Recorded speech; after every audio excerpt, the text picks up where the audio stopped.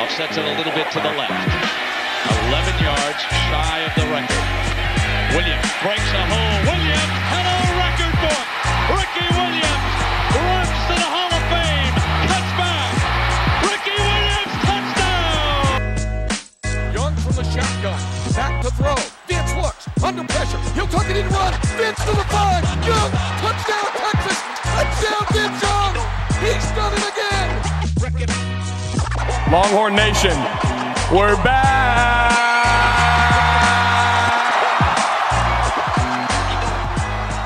Hello, welcome into another edition of the Longhorns Country Podcast. My name is Matt Galatson, and I will be your host. And once again, I am joined by recruiting analyst from Sports Illustrated, John Garcia, a very good friend of mine and a recruiting Jedi Master. John, how's it going? I've upgraded to Jedi Master. No Padawan status anymore.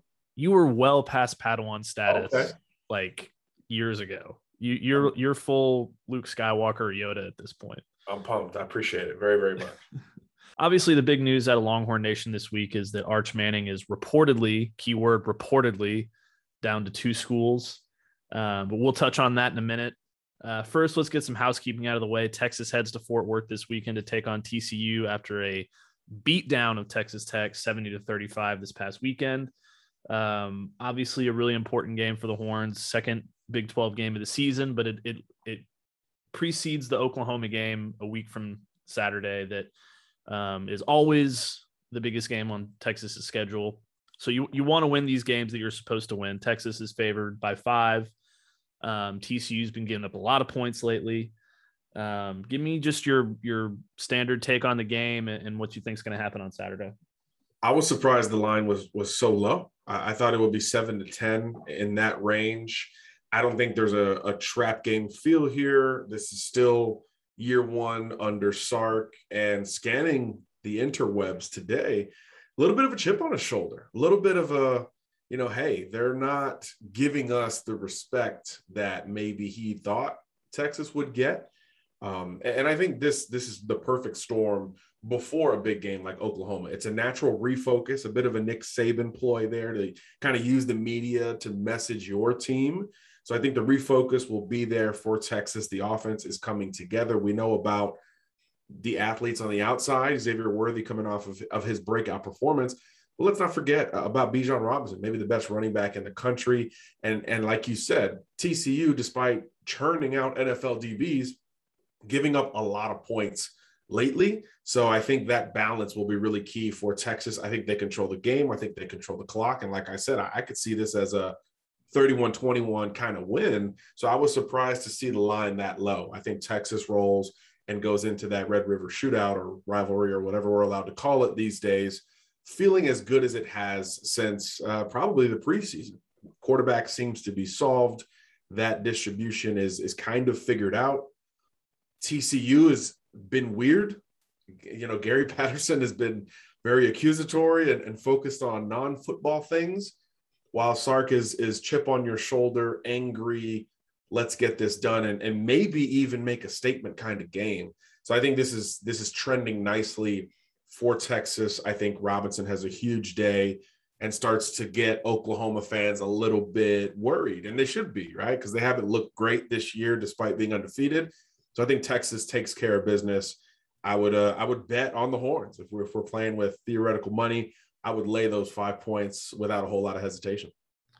Yeah, and obviously there's still a lot of question marks surrounding the Texas team after that embarrassment in Arkansas, and they've been doing their best to kind of get the faith of the Longhorn fans back. Beat down of Rice, beat down of Texas Tech, but you're supposed to win those games. And after the Texas Tech win, people thought maybe, hey, maybe Texas should eke its way back into the top 25. They did not. I think the rest of the nation is sort of looking for one more good win in order to get them back in there. And we'll see what happens this weekend. I also agree. I think Texas takes this one fairly easily. TCU's given up over 1,000 yards, I think, in the last two games, which is not Gary Patterson style football. And Texas's offense is kind of hitting it on all cylinders. Sure, they need to shore up the defense a little bit, but you and I were both very excited about Xavier Worthy heading into the season.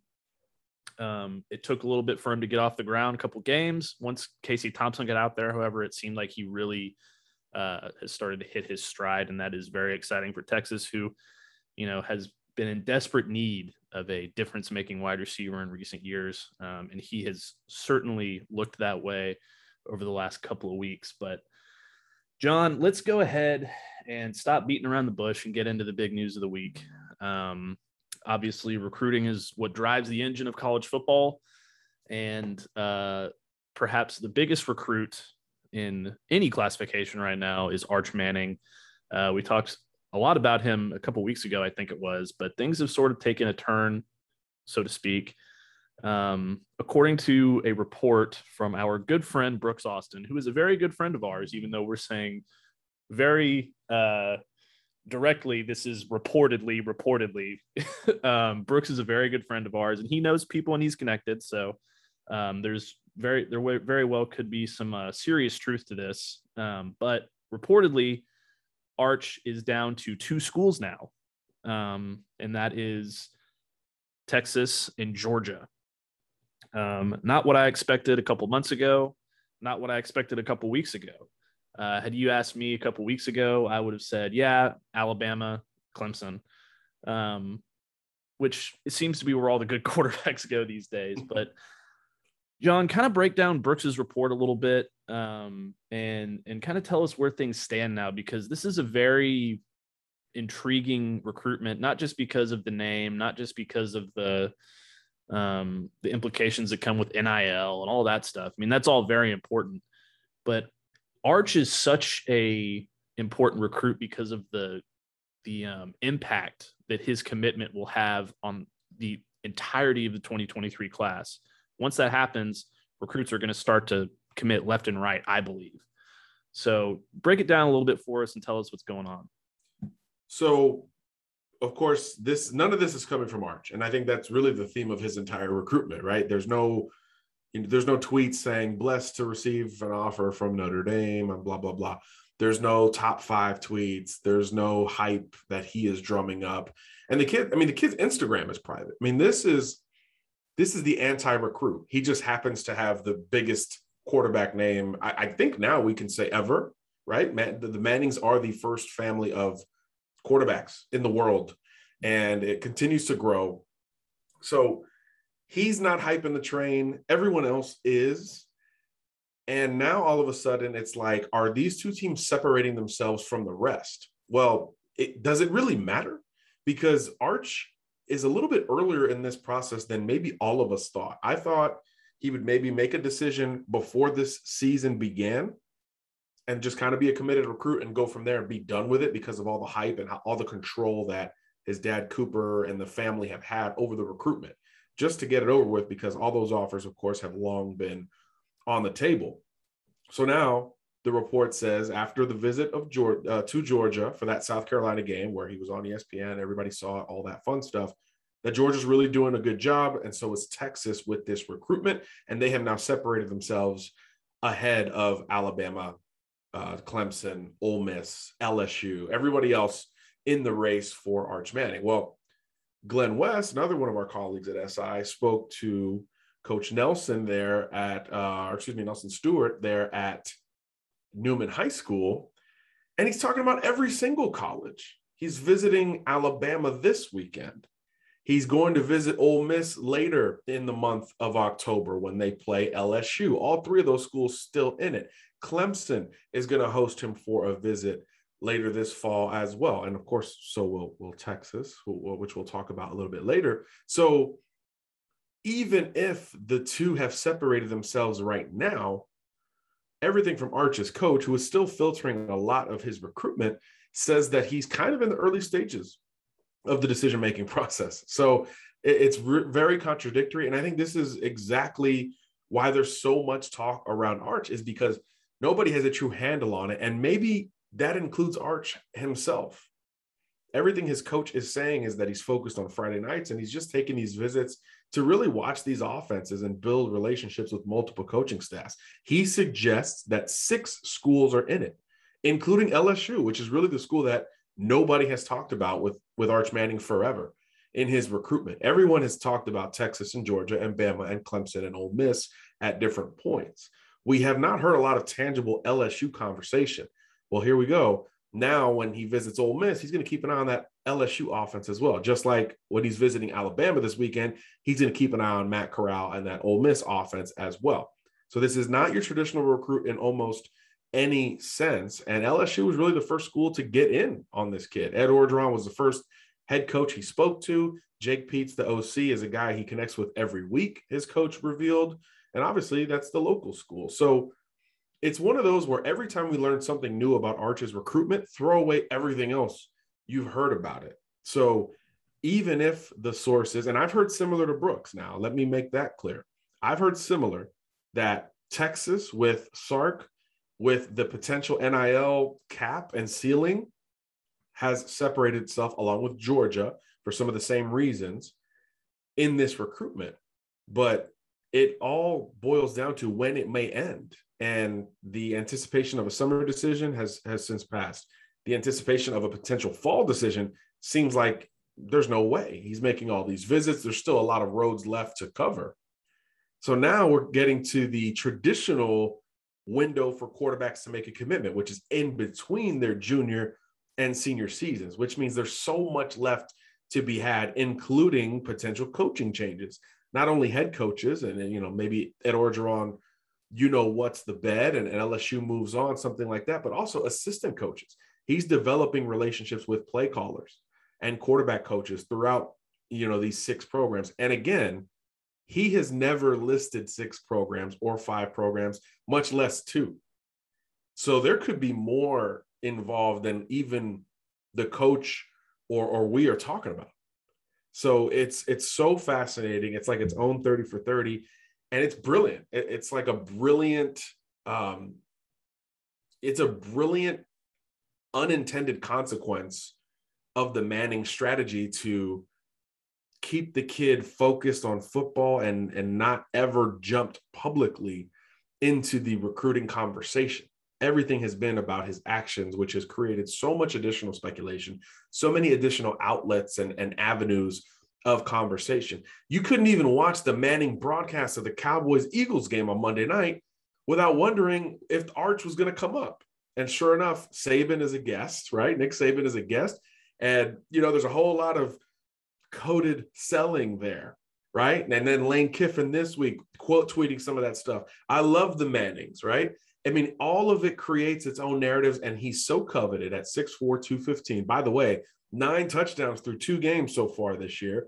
So this isn't just a hype train. It's tangible in terms of why he's good. Good runner, by the way. Multiple rushing scores so far at 6'4", 215. So there's a lot to like about Arch on the field. So now these head coaches are involved, and it feels like they don't even know the pecking order. So yes, I've heard similar to Brooks's report that Texas and Georgia have separated themselves, but we've also heard that LSU's in this race more than everybody gives them credit for at this point. And on all these visits, Arch is watching the team who's hosting him and their opponent simultaneously, because obviously one offense is always on the field. So when he visits Bama this weekend, Ole Miss fans, don't worry, he's watching your guys too. He's watching how Lane and Jeff Lebby operate that offense and Matt Corral. So it's really a cerebral approach to the recruiting process, and that's not something we see consistently in this business. So let the Arch Manning hoopla continue, because at the end of the day, I don't even know if Arch knows where he's going on September 30th at 2:08 p.m. Eastern. So let the speculation roll on, and it's just this brilliant unintended consequence of his name, his profile at that position. And he's not even a senior. He's in the class of 2023. So I think this is a fascinating scenario, and it's going to play out a lot longer, certainly, than I expected it to. Okay, so why don't we do this? Why don't we go through school by school? You've mentioned a lot of it, but based on what you're saying, I get the feeling that certain schools will have an inherent advantage over the other. And what I mean by that is if he's watching these offenses and how they operate,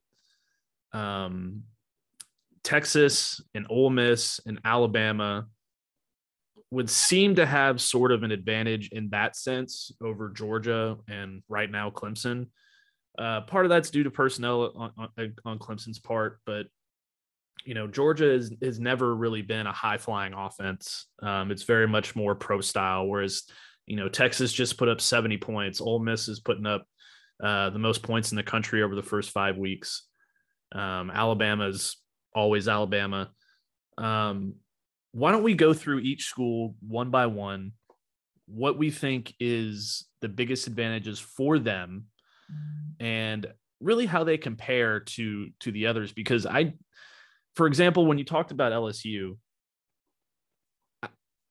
I think there's two sides of this to me. The one side is maybe he's not mentioning LSU because that might be actually the secret favorite. And, that would explain why he's not talking about them because, that's the one he's actually looking really hard at.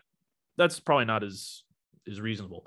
The other is maybe LSU really hasn't been talked about because of their offensive struggles when they haven't had Joe Burrow and Brady, who's now in the NFL. Both of whom are now in the NFL, I should say.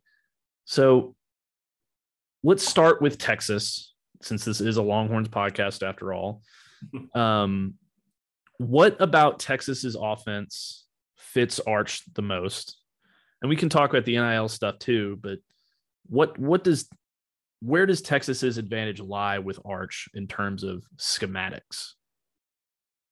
It's Steve Sarkisian. It's the modern quarterback, not whisperer, that's cliche. It's the modern quarterback approach as both a passer, a ball distributor, and even as a runner, because again, this skill set is different than what we've seen over time Sarkisian utilize. Arch wants to be known as a dual threat. It won't happen because his last name's Manning, and the last dual threat was in black and white when his grandfather Archie was running around in college at Ole Miss. But he wants to be known as a dual threat. Sees a speed trainer twice a week in the offseason, literally. So with Steve Sarkisian having that type of skill set, which is something we're starting to see now with Casey Thompson a little bit, and we'll see it more, I expect, over the next couple of weeks against TCU and Oklahoma. Now there's just more potential to utilize the entirety of that skill set. But even if it's relegated to passing and playing in the pocket, the schematics that Sarkisian has presented are as good as it gets in college football. Go watch that national title game against Ohio State when Sark, of course, called his last game at Alabama. It's a masterclass of getting guys open against elite talent. How much is Ohio State missing a lot of those defensive stars from that team last year? They shredded them. They shredded them with Mac Jones, who, no disrespect, I covered Mac as early as I've been covering Arch, excuse me. Uberly advantage towards Arch Manning. And Mac Jones is a first-round draft pick. But from a physical quarterback perspective, both were very mature. I will say that. Both were very mature at their age. Both confident in their age. And both better athletes than given credit for. But in terms of arm talent, frame, and strength, it's not even close. It's not even close. So with what Mac Jones did, setting the accuracy record and going from the guy who came in with Tua, known as kind of his backup, to a guy who became a Heisman candidate and first-round draft pick and a year one starter in the NFL, that ascent, that Mac Jones ascent, is about as good as it gets in terms of quarterback development and execution that we've seen in the last decade. More so that, like Joe Burrow, we got the flashes the year prior, right? In 2018, when his first year as the LSU quarterback, we saw flashes of the athleticism and the arm. And as the end of the year got there, you were kind of like, Joe Burrow's pretty darn good. And this LSU team's going to be really good in 19. Now, nobody thought it was going to be historically good like we saw, but you could see the signs. With Mac Jones in 2019, you saw a little bit of that, but he was thrust into action because Tua was banged up. So it wasn't the same type of commitment and game plan and one-on-one as we saw last year with Mac Jones. And now, even through a quarterback change, we're starting to see it with Sarkisian. So it's the pedigree, the potential with that type of skill set. Sark doesn't have that skill set on campus right now. It might be coming in Malik Murphy, but he doesn't have it right now on that Longhorn roster. He's made the change. He's going from there. And I suspect if that continues to get better, that's only more of an indication for Arch Manning and Sark and Texas, because that is what he's watching. This is what his coach is saying. He is watching these offenses operate and going from there. And Sark has had to do it compared to all the other teams. Maybe Georgia's in this conversation. He's had to do it with multiple quarterbacks, but Georgia's had to do it because of injury to JT Daniels. Texas has done it by choice. So I think, again, when you're talking about a mature quarterback who understands, that is something that is more impressive. It's all about Sarkisian, the Texas brand, and that pitch for me. And one of the things that I think Sark does so well, I mean, a lot of coaches do this kind of thing, but I've noticed it with Sark primarily, I guess, because I cover Sark. But the little micro adjustments he can make just in the middle of a drive, even, that get guys open, that get points on the board, like in the season opener against Louisiana. He talked about this in a press, or Bijan Robinson is the one that actually talked about this in the press conference. They ran the same play 2 or 3 times on that drive. The first 2 times Louisiana showed this certain kind of coverage and was kind of stopping it. So Sark made one little change, sent Bijan to the other side, and he was wide open for a 30-yard touchdown pass. So it's those kinds of little things, I think, that separate guys like Sark. I'm not just going to say Sark because he's not the only smart quarterback guy in the country, but as we'll talk about in a minute, but it's just little things like that guys like Sark have that I think Arch really gravitates towards, because he's also a very cerebral guy. I mean, obviously look at the Mannings on Monday Night Football every single week now. You know, they're just breaking down every single play. The football mind in that family is insane. And I liked how you mentioned Archie, because that is Arch's namesake after all. That's who he was named after. If he ends up being more like Archie than like Peyton or Eli, what a story that would be, huh? Kind of a combination of his dad's athleticism, Cooper, with the arm talent is Eli or Peyton. That could be a really special player. But okay, let's move on next. Let's go to the second school named in that report. Let's go to Georgia. Georgia is a whole hell of a lot different than Texas in terms of offense and schematics. They run a completely different kind of system. They're much more defensive minded than Texas is at this point, at least. Arguably the best defense in the country. That Arkansas game this weekend is probably going to be 10-3 by the end of the game. Since they are so different offensively, and it's not the same kind of wide open offense that's capable of scoring 70 in a game against a conference opponent, what is it about Georgia that you think Arch likes? This is the legacy pick in this race, not in terms of family legacy, in terms of Arch having an opportunity to go make his own. We've seen great quarterbacks and droves of them at basically all the other schools recently, right? You know, Heisman winners, guys who are right up there, number 1 draft picks, blah, blah, blah.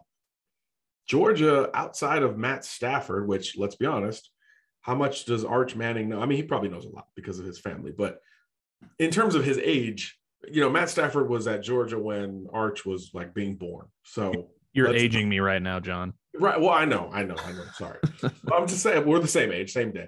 But my point is that in recent memory, compared to Clemson with Lawrence and DJ and Deshaun and all those guys, compared to Bama with Tua and Mac and Jalen Hurts, the guys we just talked about, compared to even Texas with, you know, Vince Young, Colt McCoy, even in recent years, Sam Ehlinger. I mean, you had to respect what that kid did, what that young man did, I should say. This is the different sell. This is the I can go do my own thing and kind of jump on this train that is seemingly on the ascent, right? Todd Monken has that offense. Yes, still pro style, but being more diverse than we've seen from Georgia. And we've seen UGA step out of its comfort zone just a little bit more and more each game. And I suspect we're going to continue to see that leading up to that game against Florida. But this is the pick in the SEC with that hype to go do your own thing, which is more Peyton-like, right? Obviously, everyone went to Ole Miss. Peyton goes to Tennessee and built his own legacy there. That is what Georgia is to me in this whole Arch Manning conversation. You can't deny Georgia's ability to recruit from head coach Kirby Smart on down. Georgia's been able to recruit with the best of them nationally year in, year out. And that's high school and the portal, by the way. This is the chance to be kind of on your own. In the SEC East, the only team that he's considering in that division, kind of far out on your own in terms of not only is this a new legacy for my family, this is a new legacy for that school. Georgia has not been galvanized around a freshman that would have the opportunity to start. They limped into that with Jake Fromm. We thought we would see that with Justin Fields, and it didn't materialize. So if you're Kirby Smart, the sell is, I made that mistake once, and he would never admit this. He would never admit this. And he knows Arch isn't going to say it in an article. So I made this mistake once. I'm not doing it again. So from both sides, it's the legacy. This is new and improved with the Georgia pitch. And sure, he visited. The atmosphere was great. It was Georgia, South Carolina. They had a ton of recruits there. That's the popular pick from a peer perspective as well, given how they've recruited. And Georgia is very good at piecing those things together, much like Oklahoma, much like Alabama. In recent years in recruiting, they piece guys together. So I think all of that crescendoed with Georgia at the South Carolina game. And look, there was probably a little bit of emotion behind the sourcing that Brooks got and that I got, right? Coming from Athens saying like, hey, like, this thing is right here for us. And at that moment, following that weekend, it probably was. So I think that is something to take into account as well. He's not going to see Georgia play again the rest of this year, at least in terms of what's scheduled right now. He's going to see a lot of Georgia's opponents and rivals play, right? Regional opponent, Clemson, interconference rival, Alabama, etc. So I think Georgia was a flavorful visit, pick, trend, all at the right time for Arch. I think if he was committing soon, I think Georgia would feel as good as it possibly could about it. But again, as we learn more, that's not the case. We think this thing's going to extend to late 2021, and it's kind of sounding more likely early 2022 after Newman wraps up their season. And they're undefeated, and they're going to be a challenger for a state title, which means they're going to play into December or January, depending on the schedule. So I think Louisiana and Texas played state title games in January this past year. So if that happens, I don't think a decision comes in the middle of the season for Arch. I think he rides that thing all the way until he's done, because everything from his coach says that he's mature and doesn't want to be that guy when he's got his jersey on. He wants to be their quarterback, not the quarterback that's kind of looking ahead. So all of those things make me think that Georgia is hot right now for Arch. Can it be sustained? Can Georgia open it up further against Arkansas on Saturday, against Florida in a few weeks, and theoretically in the SEC title game? Can that happen? And by the way, let's pencil Arch in for that visit, even though it hasn't been reported. That's my gut right there. SEC title game, whoever it is, let's pencil Arch Manning there. So that's the Georgia angle to me. It is all about right now with UGA. Okay, and that's interesting because a lot of those things aren't things you necessarily think of on the surface as things that are playing a factor in the decision making of a guy like Arch, who is already so well known and so coveted and so famous. I mean, he's 16 years old and he's getting mentioned on Monday Night Football.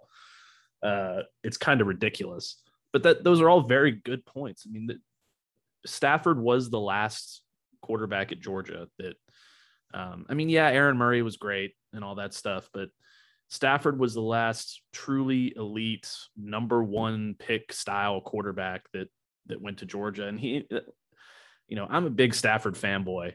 We went to high school together. I watched every single one of his games. I think he's going to win NFL MVP this year, but those Georgia years were underwhelming, and Arch is the type of player who could really put them over the top. They have everything else, it seems like. So that'll be something really interesting to watch. Now let's move on to the legacy pick. Ole Miss. Obviously I'm an Ole Miss grad, so I'm a little bit biased in terms of, Lane Kiffin and the whole history behind him going there, and Eli and Archie, and how disappointed I am with Peyton for choosing Tennessee like a traitor. But that's also very interesting to watch. We put out that story about Texas and Georgia being in front, and Ole Miss fans did not take it very well. It is very important to them, maybe more important to that school than anyone else in the country. How dare you be objective, Matt? I know it's just what I do for a living. It's no big deal, but I can't imagine what the hysteria would be like in Oxford for whatever decision Arch makes, whether he chooses Ole Miss or chooses Texas or Georgia or Alabama or Clemson or whatever. But Ole Miss does have some things going for it. Yeah, they have the legacy. One thing that's hurting them is that Matt Luke isn't there anymore. And that's kind of ironic because he has a very good relationship with Matt Luke. Who's at Georgia? Family, who's at Georgia. And that could play against them in the end. But, if you're talking about coaches who can get the most out of a quarterback, right up there with Sark, Lane Kiffin's name is right there. Oddly enough, the last two offensive coordinators for Alabama too, which is, not surprising at all. Yeah. Like, do we even have to go over Alabama's sell? Yeah. We right. do this? I mean, we will for continuity, but come on. Yeah. That'll probably be the shortest one, but it's kind of impressive what Lane Kiffin has been able to do in just 2 seasons at Ole Miss. He took an offense left over from Matt Luke that had Matt Corral, who is the lead Heisman front runner right now. It had DK Metcalf, AJ Brown, Greg Little, Scotty Phillips, Dawson Knox, Elijah Moore, all of whom are in the NFL now. And that team went 5-7 or 4-8 in consecutive years. Corral wasn't the quarterback in the previous one, but it doesn't matter. He's taken Matt Luke's players, doesn't even have his own players in there yet, and they are the best offense in the country at the moment. Matt Corral looks like the best quarterback in the country at the moment. We'll see how the rest of the year goes. We'll see what happens when we go to Tuscaloosa. But what does Ole Miss have to do to separate themselves from Texas or Georgia, or can they do anything? Because people of Arch's caliber, and no disrespect to Ole Miss, but people of Arch's caliber typically don't pick the University of Mississippi if they're going to go to an SEC school. So what does Ole Miss have to do to stay in this race and, frankly, if we're being honest, pull the upset? It would be an upset, and I think that's a great point. I think conventionally you would always think Ole Miss would be in this race because everybody but Peyton went there, right? Archie, Olivia, Cooper, Eli, on and on. But it would be an upset. And I think what Ole Miss has to do is forget about all those connections. Like you said, Matt Luke is that guy. If it's anyone, it's Matt Luke right now. It would have been David Cutcliffe, but obviously Duke is not in this race. There is a bar that Arch is looking for here. But in listening to the coach at Newman High School, it's about recruiting Arch.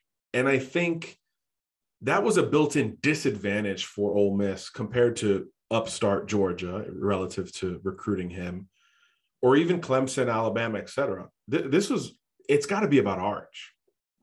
And I think the new staff at Ole Miss understands that. Lane isn't going to pander to Peyton and Eli, or even Cooper for that matter, beyond he's my top target's, dad kind of thing. And I think that's good for Ole Miss. But I think it's got to be an individualized approach to Arch Manning, because all those built-ins are built in. Don't tell me what my grandfather did here and show me how I compare. I mean, that's what we're doing in the media, right? That's what, the blogs are doing to Arch, and I'm sure he sees it. So don't follow on that. Make it a personalized approach. And like you mentioned with Lane and Jeff Lebby for that matter, because that's a heck of a tag team there. And it makes you wonder how long they'll be there, but that's a story for another day. Look at what I did with Blake Sims. That's Lane Kiffin's approach. Look at what I did with a guy who was considering playing running back a couple of years earlier at Alabama, right? Look at the early development of Jalen Hurts, which has crescendoed now in the NFL as a starter. Look at those things. Look at the recruitment and the evaluation Lane Kiffin had of, while having Tua Tagovailoa committed, going out and getting a Mac Jones in the same class. Because that goes beyond physical evaluation. This wasn't Mac's skill set can complement Tua's down the road if it comes to a race between those two. No. This was a personal and personality evaluation. Anybody who covered recruiting in, 2016, 2017, that was the summer of Tua. Everything was about that kid. So to go and get a kid after that took an identifier of a personality just as much as it did with, hey, do you have the skill set to play at Alabama? You needed the kind of kid who was confident in his own ability to go compete with Tua, knowing that it was the summer of Tua. And he found that in Mac Jones. Though Mac Jones and Blake Sims, those are the two kids that you bring up if you're Lane Kiffin. It's easy to talk Tua and to talk about, Lane's quarterbacks from even before that. That's easy. Just turn on a game. Go to YouTube. That's an easy sell. Dig deeper with Blake Sims and that development, as well as Mac Jones's, because Mac will tell you, he wasn't ready year 1, year 2, maybe even year 3 at Alabama. That took a lot of time, and Lane Kiffin deserves a lot of credit for that. And I think Lane's own journey and his own development is something to be said. That Mike Wilbon rant against Lane was really casual earlier this week. It was very 2009, talking Oakland Raiders, Tennessee Vols, and USC. It's 2021. It's been 12 years since the jokes on Lane were beyond the Twitter world and the self-deprecation world. To be fair, that's probably the last time Wilbon watched a college football. True. I mean, go ahead. Poor Northwestern grad. I mean, why would he watch college football? Right. But, that's to me, that's the story. That's the story with the whole Lane Kiffin Ole Miss approach. It needs to be personal to Arch, and it needs to be about ball. It needs to be about the development of those guys, because again, all indications are, I should say, is that Arch really cares about this stuff. So maybe the emotion of UGA will wear off. But the X's and O's of Lane and Sark in particular won't. And I think those are the biggest sells for those two coaching staffs, because there's a little bit of transition everywhere else in terms of the guy. At Clemson, is Tony Elliott going to be there? Arch's 4 years? Probably not. At Georgia, Todd Monken's the new guy. At Alabama, Bill O'Brien's the new guy. At LSU, Jake Peets is the new guy. At Texas and at Ole Miss, it's year 1 or year 2 quarterback guys as head coaches. So I think those personal approaches have to be in there for Arch, because by, again, all indication, he's paying very close attention to it, and he'll be watching Ole Miss, even though he'll be wearing an Alabama lanyard on Saturday. And I think it's important that we note one thing. A lot of casual college football fans who will see that he's on TV and be just sort of generally informed about the fact that he's a man, like people that aren't as tuned into recruiting as I am, or certainly as you are, they're going to kind of think, hey, if Ole Miss beats Alabama this weekend, that could really change things for Arch. It won't. Mm-mm. It'll help. Sure. Maybe like, yeah, that's cool. That's another feather in Lane Kiffin's cap. Like, look what I just did. But that's not how this works. What will win or lose if Ole Miss comes out and really gives Alabama trouble and scores a lot of points, even if it's the same result as last year where Alabama wins 63-46 or whatever the score was, Arch is still going to look at that and be like, yeah, that wasn't a fluke. This guy knows what he's doing. This is a really good offense that I could excel in. And that's the most important thing, is that not that Ole Miss wins, but that they look good, win or lose. And even if they don't, it's not the end of the world. It's not even close. It doesn't matter if they really don't look good. It just helps their case if they continue to look that good against Alabama, against LSU later, and A&M, which is really good defense, and all of those other schools in the SEC. They need to keep the Lane train rolling. Yeah, he's going to see him twice. So the only school he's going to see twice too. If Saturday's a dud offensively for Ole Miss, and then he sees the improvement the 23rd against LSU in Oxford, you know, that now that becomes a part of the evaluation. And again, it just feels like this is a longer play. You don't think the Manning family is going to watch the coaching carousel this December just in case before they lock into a group? And look, that's nobody talks about that, but you know, USC's open right now, right? What if James Franklin calls Arch tomorrow and he's kind of the buzzwordy candidate right now for USC? Maybe some will say Lane Kiffin, although he denied that earlier today. But again, it's September. What the hell are these guys supposed to do? They're coaching other teams. You don't think they're going to take that into consideration? It's been the most calculated recruiting plan of all time. That again, the more you talk it out, it's like this thing might go into January or beyond. I just don't see how or even why Arch would make an emotional decision when all indication is that this kid is not that guy. So, yeah, I think the long-term evaluation of these teams is very important in this conversation. So, yeah, one game, one day, one performance is absolutely not going to matter. You're 100% right. Okay, so we'll go on to these next three. We'll do a little bit more streamlined of an approach because I don't want to keep you for 2.5 hours, because we could talk about this literally all day. Yeah. Let's kind of lump Alabama and Clemson into the same conversation here, Which is fair. Obviously, the two most successful programs in the country over the last decade. Ohio State's right behind them, but you know, they're not even close to where Alabama and Clemson have been. How does the recruitment shake out there? Because the easy things for those programs to say is, have you seen what we've done over the last decade? Really, for Alabama, over the last almost 15 years with Nick Saban, all of our quarterbacks win national championships at least once. All of our offensive stars are always up for Heisman trophies. They always set records. We always get the brightest minds to come in and replace the brightest mind that just left to go be a head coach somewhere else. And we can churn out, and our system works no matter what we do, no matter where we go, we're always going to win.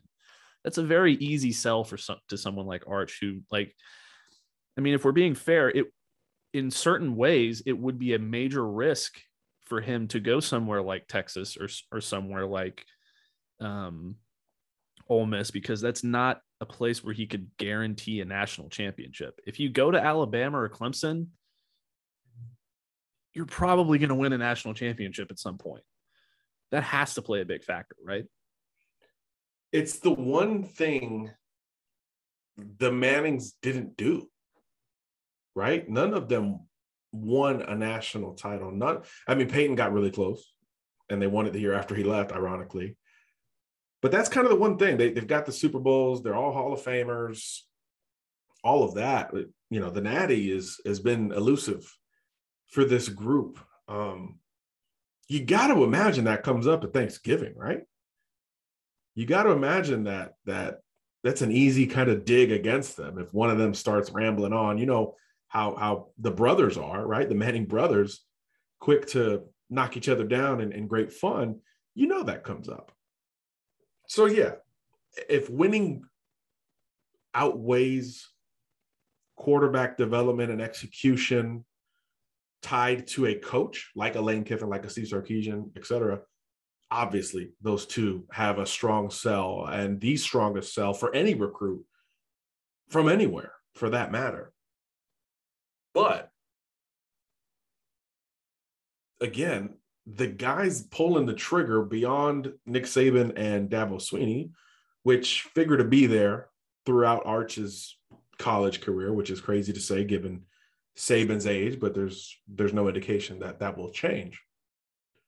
And again, from the Manning perspective, I guarantee you that comes up and how thorough they're going to be. And if it hasn't come up yet, whenever Saban has his personnel guy hand him the sheet of paper with the recruits he's supposed to meet with, whenever that Manning name is on there, it's going to come up if it hasn't already.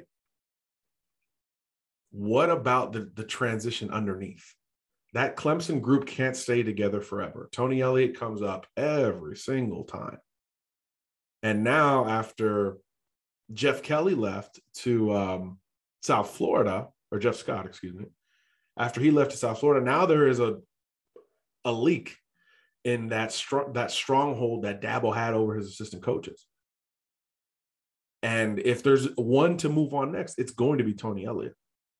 So how does that factor in? Again, I think this takes it beyond carousel season in terms of this decision for these reasons. And then at Alabama, my goodness, it's been the most positive revolving door of all time, right? I mean, the two guys we're talking most about, Sark and Kiffin, those are the two, brightest stars in the Nick Saban rehabilitation coaching clinic that never ends. But the guys there now, Bill O'Brien, Doug Marrone, some of them, that it feels like those guys have NFL aspirations. It's not a bounce back into college kind of vibe, at least not right now. So it begs the question, who's next after them? Especially since Arch is, again, a class of 2023 recruit. So January of 23 is when Arch is the earliest time Arch is expected to be in college, unless he pulls a Quinn Ewers or a Gavin Wimsatt, but that's a story for another day. Yeah. So that year, who's going to be calling the plays for Alabama? Again, Saban isn't the play caller. The system is similar, which, again, is more of a feather in the cap for Lane Kiffin because that's when it changed. The system is similar. The development will have to be different. You can't expect Sark to do what Lane did. You can't expect Bill O'Brien to do what Sark did, or Mike Loxley or Brian Dable or any of those guys. You can't expect that to continue at the same trajectory under Saban. And that's independent of when things actually change there. So I think the Bama sell is the most businesslike of all of them. It is the most, you're going to come here, you're going to work for your spot independent of your name. So that has a little bit of the creating your own legacy vibes, but the legacy of the recent quarterbacks has been so strong that it becomes a lot to live up to, just like it would be at Ole Miss or Tennessee if they were in the race. At Clemson, to me, that's the one where it's like you got to sell the whole family. You got to get all the Mannings to uproot their SEC mentality to end up there, because everywhere else is very SEC, right? Texas will obviously be there by the time Arch is playing. Everything else is SEC. Georgia, LSU, Alabama, Ole Miss, all classic SEC and new and modern SEC. And then Clemson is like on its own, on an island in the ACC, different development, different system. The Clemson family, that whole cell of continuity, I think is a Manning family cell. But again, all indication is that the ball is totally in Arch's court. So it just makes Clemson feel a little bit more far-fetched, even if Tony Elliott is their OC in 2022. It just Clemson is as Georgia has been the hot name up, Clemson feels like the hot name down in this conversation. Just again, talking it out relative to some of these other schools. They will get him back on campus. Everybody went nuts when Arch was there for the camp, but it was just a camp. So we'll see when he visits and all of that, if Clemson can make up some ground. But right now, Clemson is where I thought LSU was 2 weeks ago, where it's like, they're in it, but are they in it? That's where it feels to me. Everyone's saying the right things about Clemson. You understand the quarterback legacy in recent history, but the feel there just feels it's a notch or two below Texas, Georgia. And let's be honest, Alabama's going to hang around regardless of any report. We just know this, right? Alabama is going to hang around just because they're Alabama. They're going to get them on campus this weekend. It's going to go well, which is why we don't prioritize, recruit reactions to visits at SI, because they all pretty much go well. So let's put them in tier systems, right? To me, it's Texas, Georgia, Alabama. And then the middle tier is Ole Miss. Maybe by themselves, but LSU's longevity is going to keep them in this race, is what we're learning today. And I think Clemson is somewhere thereafter as it currently stands. But again, this is going to play out. So we've got a lot of Arch Manning conversation to continue. So he'll be on TV in the next few weeks as well, by the way. So we can all watch and validate all the stuff we've been talking about for so long. Yeah, and we can talk about LSU for about 30 seconds, maybe. I'll start. I appreciate that LSU is not out of this race, because let's face it, that over the last decade or so, even when Les Miles was there and under Ed Orgeron, it always seemed like the team's one weakness was a quarterback. And then they get a quarterback in Joe Burrow, and yeah, Brady helped a lot, but they got Burrow and they win a national championship. And that's always been the thing with LSU. If they could just get that quarterback, Arch would be that quarterback. There's no doubt about that. Are they realistically in this race though? Yeah, I appreciate that they're in the top 6 that you're naming, that, that makes sense to about what we've been tracking and hearing, but are they really in this race? Short term, no, of course not. But again, this thing's going to stretch out. Now, the question marks, if it extends through the carousel, point first to LSU. We've kind of notched Bama and Clemson down a peg because of that, but if that's the case, it notches LSU down a big jump. LSU's got to survive Auburn this weekend before the Ed Orgeron whispers start to come back. And obviously they've got the whole SEC West schedule ahead of them. They're not going to be favored against Bama. They're probably not going to be favored against Ole Miss. Arkansas, who knows? That's like what LSU wants it to. Arkansas is what Orgeron wants LSU to be, but they're not that right now. A&M still got, if not for Georgia's dominant defense, that A&M defense is right there with Arkansas and some of the best in the country. So if you don't survive Auburn Saturday, which, spoiler alert, I've got Auburn winning that game, what becomes of the LSU angle to anybody, much less the most coveted high school recruit we've talked about on the football field since Trevor Lawrence? But he wrapped that thing up really early, so it didn't really have time to blossom to a national race. Like, Trevor Lawrence wasn't considering Texas and USC and schools outside of that southeastern footprint. It was, Georgia, Bama, Tennessee, Clemson, and that was kind of it. So maybe the most coveted football recruit since this recruiting era started on the internet 20 years ago. Yeah, that's if you don't know if your coach is going to be there in 4 days, how could we say LSU is in the thick of it?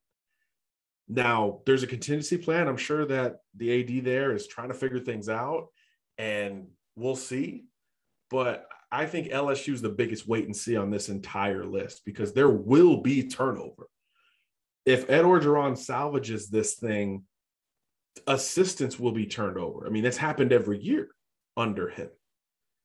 So LSU is the hardest argument to make beyond it being the in-state school and the local school that has the longest relationship with Arch today.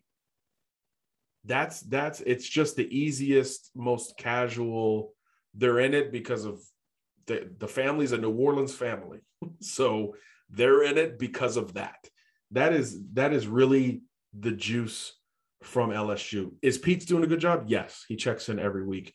Does the family appreciate Orgeron's unique personality? Of course. Who wouldn't want to hear Orgeron on this podcast? But it's different when you're talking about sending a kid there for 4 years, probably 3 years, but let's just say 4 years because that's what we've been saying in this business. So LSU has an interesting sell, but that is the one that is most touch and go if it extends beyond December, which again, all indication is that it's going to extend beyond December before he makes a decision. And even if he doesn't, let's say he commits to LSU on the, after he watches them play Ole Miss and Oxford, cool. Do you as an administration now, and this is the bigger picture here, this is really putting it out there. If LSU goes 6-6, or let's give them 7-5. If LSU goes 7-5, but has Arch Manning on the commitment list, does that keep Ed Orgeron in Baton Rouge? People will say yes to that. It should be a resounding no, but there is a contingency of people, and LSU fans will be included, that will say, well, it's terrible, but we got Arch Manning coming in. But ladies and gentlemen, this is not basketball. You cannot make a long-standing decision with a coach for one recruit. I don't care if it's Arch Manning. You can't do it. So it might not even matter on the timeline here, because by the time Arch Manning enrolls at College X, will Ed Orgeron be the coach of LSU? My gut says no. My gut says no, and I think it's close to 50-50. And it's the only one of all the schools we're talking about that is in danger of losing the head coach because of a lack of success. Maybe one of these other coaches gets an NFL offer or they move up, quote unquote, But in terms of moving down, like you got fired because you're not good enough, Ed Orgeron's the only one in the realm of possibility among these 6 schools we're talking about. So they are an outlier all on their own as well. Yeah, and look, I've heard this from, you mentioned this stuff about Arch and keeping Ed around if he's a commitment, blah blah blah. It's funny you mentioned that because I've seen, being plugged into the Ole Miss scene as a fan before anything else happened in the last few months. I'm obviously very tuned in to what fans are talking about and the community and all that stuff in Oxford. And there are people saying that if Lane Kiffin doesn't get Arch, and this is just fans, this is just fans that I've heard or seen on the internet. This is not journalists or anybody worth talking about, really. But I've legitimately seen them say things like, if Kiffin doesn't get Arch, they need to move on and find somebody who will win over Arch. Or if Kiffin gets Arch, we have to, keep him around at all costs, which, I mean, you want to keep Lane Kiffin around as long as you can anyway, because he's the best coach you've had in what, already ever, maybe. So it's a long time at least. So it's just crazy what this type of excitement and fanfare and all that stuff around a 16-year-old kid. It feels like basketball. I know, I've never seen anything like it. It's in recruiting, there's always a lot of buzz and hoopla, but this is on a completely different level. And it's to the point, and this is the last thing we'll talk about before I finally let you get out of here. But we touched on this a couple weeks ago, and we talked about Arch. When he makes his commitment, it's going to change. It's not just going to change the outlook of the program that he commits to in terms of like, wow, in a couple of years, they're really going to be a force to be reckoned with. Their entire recruiting outlook is going to shift. I mean, once he commits, I mean, there's guys that he's very close with who they haven't said it publicly, but it sure seems like they're waiting to see what Arch does before they make their commitment. Jonte Cook. It's natural. Jonte Cook, Ruben Owens, guys like that, like they want to see where the quarterback's going to go. It's like, Texas was okay in recruiting until they got Malik Murphy. And then after they get Malik Murphy, they've gotten 15 other guys or something like that. And it's their best recruiting class in quite a while. That's just how it goes. A&M's 2023 class, they get who's the quarterback they got? His name is Eli Holstein, who might be as good as Arch. He just doesn't get the hoopla that Arch gets. Eli Holstein is a dude. Yeah, like we haven't done rankings for 23. Arch Manning is not a shoo-in to be the number one quarterback, much less number one player, and that's no disrespect to Arch.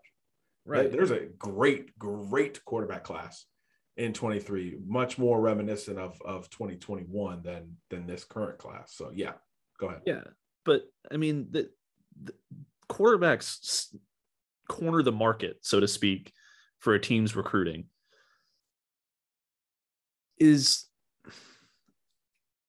I don't really know where to go from here, but is he going to change the tide more than any other quarterback we've ever seen in terms of recruiting? In my time covering recruiting, Lawrence picking Clemson made Georgia and Atlanta specifically just a pick and prod for Dabo and company. And you think of some of their best players over the last however many years, a lot of Atlanta guys on that list beyond Trevor Lawrence. So that had a galvanizing effect. Tua, who we talked about in that summer of Tua, had a galvanizing effect on Alabama's class, even though it was going to be great anyway. But that was the class we're talking about. I've already stamped this after that national title game in January. The 2017 Bama class is the greatest recruiting class of all time, certainly in the modern era. And Tua was such a big reason why, beyond his left arm, I was going to say his right arm, beyond his left arm, when you have that guy, it changes everything about a recruiting class because it creates the benefit of the doubt. If it's a easy to see talent like those guys were, and Justin Fields committing to Georgia got the number one class that year. How does it not correlate? Right? I mean, we don't talk about it because he left, but he was committed to Penn State, and then his rise began, and it made Georgia fans forget that they missed on Trevor Lawrence, because that summer was the summer of Justin, not Trevor. Trevor was like the fall of every year, but Justin had the galvanization impact that summer, and he won the Elite 11 and all that stuff. And they had the number one class. So there's a direct correlation on the field and in recruiting when you have that bona fide star quarterback recruit committed. We saw it last year with Oklahoma and Caleb Williams signing an unbelievable freshman receiver class in particular, which a lot of those guys are playing as true freshmen. We're going to see it with Arch Manning. And I think you could see it more just because the hype just started so much earlier than it did for all of the guys we're talking about, except for Trevor Lawrence, maybe. Maybe it started earlier for Trevor, but it's just already bigger for Arch. You know who reads our stories? Kids. You know who looks at the rankings? Kids, recruits themselves. That matters so much to them. So they are already abreast of what's happening. So when you get that guy committed, that school just is that much more appealing. We talk about all the lack of emotion with Arch. That is rare in recruiting. These are 16 and 17-year-old kids. They are emotional. They are emotional decision makers. That's why kids commit every weekend on these visits. Arch won't do it, but most do it. So when you are looking at a school that has that guy committed, of course you're more inclined to say yes, especially if you're an offensive player. 100%. This could change everything in recruiting. I couldn't have said it better myself. This is going to be probably the most interesting thing that we are dialed into, at least for the next few years. I don't know if we're ever going to really see anything like this again in our careers in terms of excitement around one recruit, especially one that isn't even old enough to buy a pack of cigarettes yet. It's certainly aging yourself. Yeah, for real. But I mean, it's certainly something else. But once it happens, we'll be all over it. I know you'll be all over it. So for people to find out, tell them where they can find you. In addition to the Longhorns Country podcast, of course, you can find me at SI and SIAllamerican.com, your free home for college football and basketball recruiting coverage. And yeah, we're gonna watch Arch play later this fall. We'll watch him on TV before that. And yeah, we'll be all over this from the jump. So please check us out, SIAllamerican.com. And don't be modest, John. Plug your new podcast. Oh yeah. Next Up podcast. A lot of college football talk there, a lot of picks. We do dip into recruiting and even the NFL. We fancy ourselves as a podcast covering football at every single level. So check us out on Apple and Spotify at the Next Up podcast, starring John Garcia Jr., which is the first time I've said that out loud.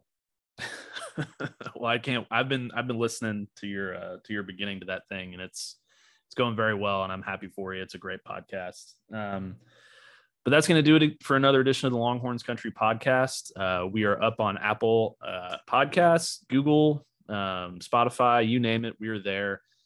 Follow us for all the latest in Longhorns news and recruiting and all that good stuff. We will be back next week for a Texas OU preview that I'm very excited about. I've got at least 4 different guests lined up already. I'm angling on locking down a 5th. All of them are going to be pretty fun. Got a couple former Texas players in there, so keep your eyes out for that. But yeah, that's going to do it. Like, rate, and subscribe. Tell your mom, tell your dad, tell everybody you know, every Longhorn fan about the Longhorns Country podcast, and we'll see you next time. Yes, sir. We'll be back. Yes, sir. Fight.